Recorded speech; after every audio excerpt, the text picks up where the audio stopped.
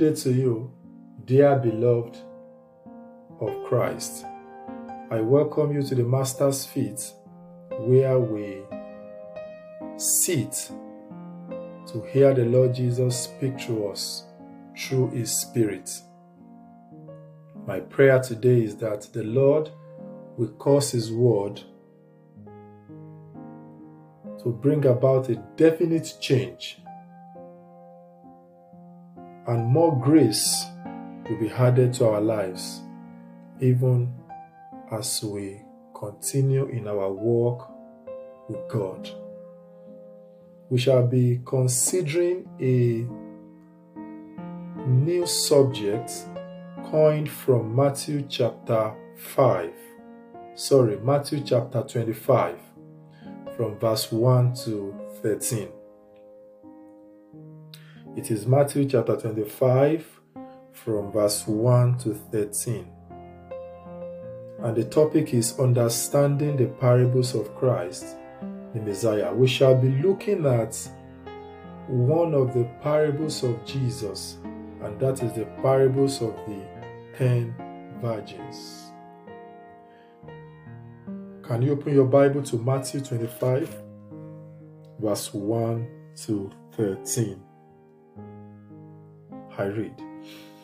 At that time, the kingdom of heavens will be likened to 10 virgins who took their lamps and went forth to meet the bridegroom. And 5 of them were foolish, and 5 were prudent. For the foolish, when they took their lamps, did not take oil with them, but the prudent took oil in their vessel with their lamps.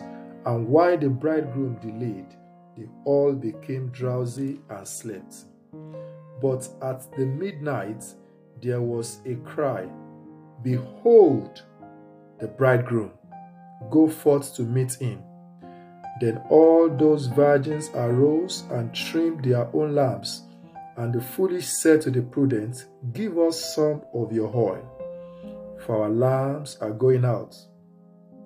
But the prudent answered, saying, "Perhaps there will not be enough for us and for you. Go rather to those who sell and buy for yourselves." And as they were going away to buy, the bridegroom came, and those who were ready went in with him to the wedding feast, and the door was shut. And later the rest of the virgins came also, saying, "Lord, Lord, open to us." But he answered and said, "Truly I say to you, I do not know you." The last verse, verse 13. "Watch therefore, for you do not know the day nor the hour." May the Lord bless the reading of His word to our hearts in Jesus' name. The main characters of this scripture are the 10 virgins, which the word of God revealed that 5 were wise and the other 5 were foolish. Before we seek help from the Holy Spirit to reveal the basis for their wisdom and foolishness, it is important that we first consider their consecration, because the Bible mentioned that they were virgins, and their virginity means they have set themselves apart, they have consecrated their lives to the Lord. The scripture revealed that these ladies separated themselves in holiness unto the Lord. And it is important to note that without holiness, no man shall see the Lord. Beloved, the prerequisite qualification to see the Lord is by living in purity and holiness. This put the 10 virgins in the position to meet with the groom, the Lord Jesus. Any man who cannot live in holiness, as our Heavenly Father is holy, is not prepared for the second coming of our Lord Jesus Christ. Holiness will be the passport. Holiness will be the permission that will allow us to meet with the Master, to meet with the Savior. Without holiness, we cannot see Him. We cannot meet Him. This has become a serious matter for we believers to live in holiness. It is so sad that we now hide under diverse messages like messages of hyper grace in order to tolerate our weaknesses. Friends, we cannot continue to live in sin and say that grace should increase. The Bible says it is not possible. Grace does not disgrace. Rather, it helps us to live worthy of our calling. Grace teaches men to say no to all ungodliness. Friends, grace does not accommodate our defeating lives. Rather, it uplifts us to a pedestal to be like Jesus, the one full of grace and truth. So when we are talking about this message of hyper grace and exaggerated teaching about grace, we are only insulting the spirit of grace. Because what grace does to a man is that it helps him to live worthy of his calling. It helps him to live his life in such a way that it is acceptable before the Lord. It helps him to meet the standard of heaven. Let's move on, friends. Now, let us move further in our study of these 10 virgins. The scripture says they all carried lamps. According to biblical understanding, what does lamp means? In Psalm 119, verse 105, the Bible says, "Thy word is a lamp unto my feet and a light unto my path." This scripture is giving us a clear understanding that the word of God is a lamp which gives light to us believers on our journey of faith, even our pilgrim journey. There is gross darkness upon the heart, and when a man draws nearer to the Lord Jesus, who is the light of the world, He lights them up in this world. They now carry the lamp of the word of God, which made them stumble no more. In John chapter 11, verse 9, the Lord Jesus was revealing the safety of walking during the day when there is light of this world, the physical sun. He said, and how men could stumble at night, Jesus showed us. The Bible made us to realize that we are saved through the word as a lamp unto our feet and a light unto our path. As we latch on the word of God, there is an assurance that we are kept safe and secure from falling away, from falling into sin, from being drifted by all divers of strange doctrines. The word of God, the undiluted word of God, is a light on our path, which quickly reveals every potholes, traps, or snares of the enemy, deadly pits and dungeons along our path, preventing us from falling into them. The word of God is practically a guide and a guard for the saints. in this depraved world. Also, it is interesting to know that the Word of God, which is our light, evacuates darkness everywhere we go. This means that a man with a correct light, a man with a genuine light, has the power of influence, so much so that darkness cannot survive wherever he decides to go, or wherever the Lord is sending him. Enough of this that the world system is absorbing and choking believers. It is not supposed to be so. Rather, the darkness of this world should vanish at the presence of our light, burning and shining. The Father is glorified when our light keeps shining. Furthermore, as there is death in darkness, there is life in light. In the beginning, the appearance of light ushers life. Life cannot be sustained in darkness. It can only be through the light. Believers, friends, we must understand that the light of life that we bear generates life in others. Jesus said, "The words that I speak to you, they are spirit and they are life." This light of life is replicable.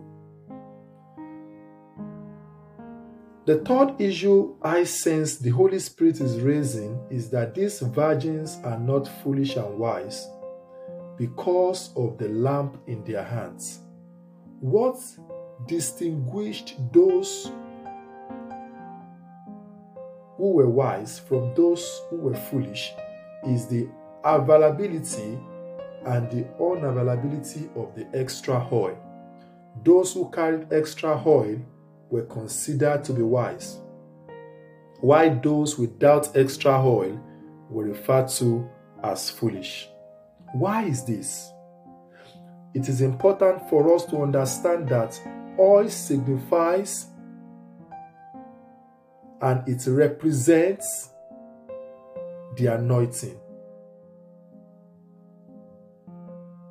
The anointing is also the Holy Spirit.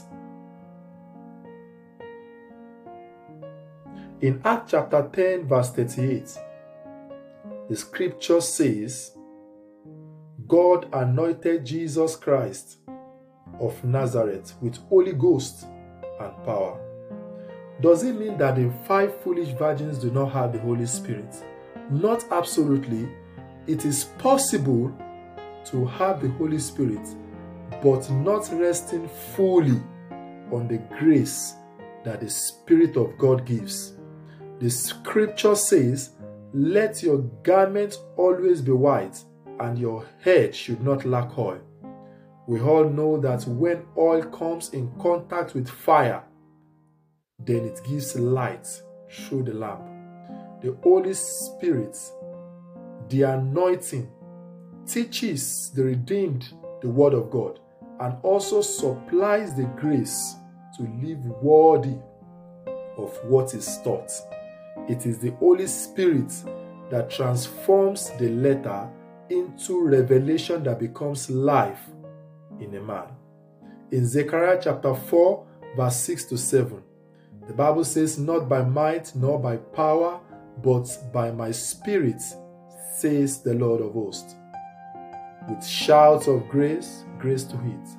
The Holy Spirit is saying that it is not him that willeth, or him that runneth, but it is the Lord that showeth mercy. What is the crux of the matter? The matter the Holy Spirit is confronting us with is that the 5 other virgins became foolish because they were sufficient in themselves, as they stopped relying solely on the grace. It is foolishness before the Lord when a man began to take pride in his holiness and upright standing with God, as if he made it happen by himself. The foolish virgins started with the grace of our Lord Jesus Christ, but they ended in self-righteousness. Again, the foolish virgins had the Holy Spirit in them, but they could not consistently rely on the Holy Spirit. They could not consistently connect to the Holy Spirit to supply them with His life. It is the life that comes from the Holy Spirit, the richness of life that comes from the Spirit of God, that preserves a man till the day of the Lord's coming. We noted from that scripture that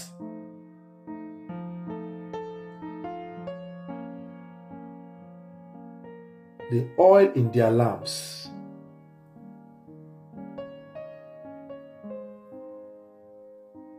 started finishing.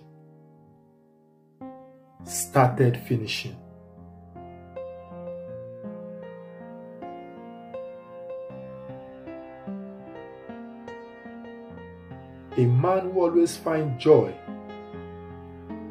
in the gift of the Spirit and not the fruit is also part of the issue the Holy Spirit is raising with us.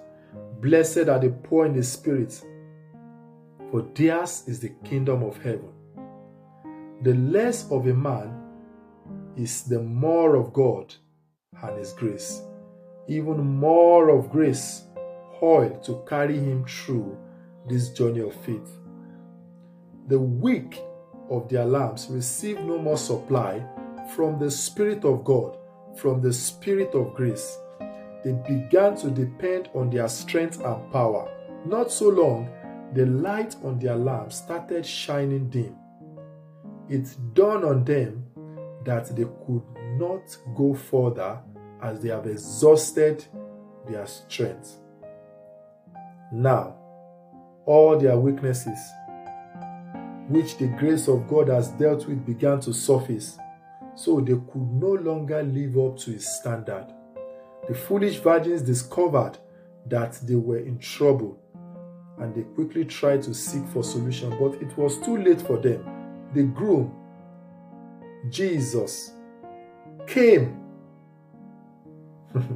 unexpectedly before they could amend their ways, and it was a bad ending for them. The master did not recognize them. Although they called him Lord, Jesus said to them, I do not know you. May this not be our portion. In the name of Jesus. Can we pray together?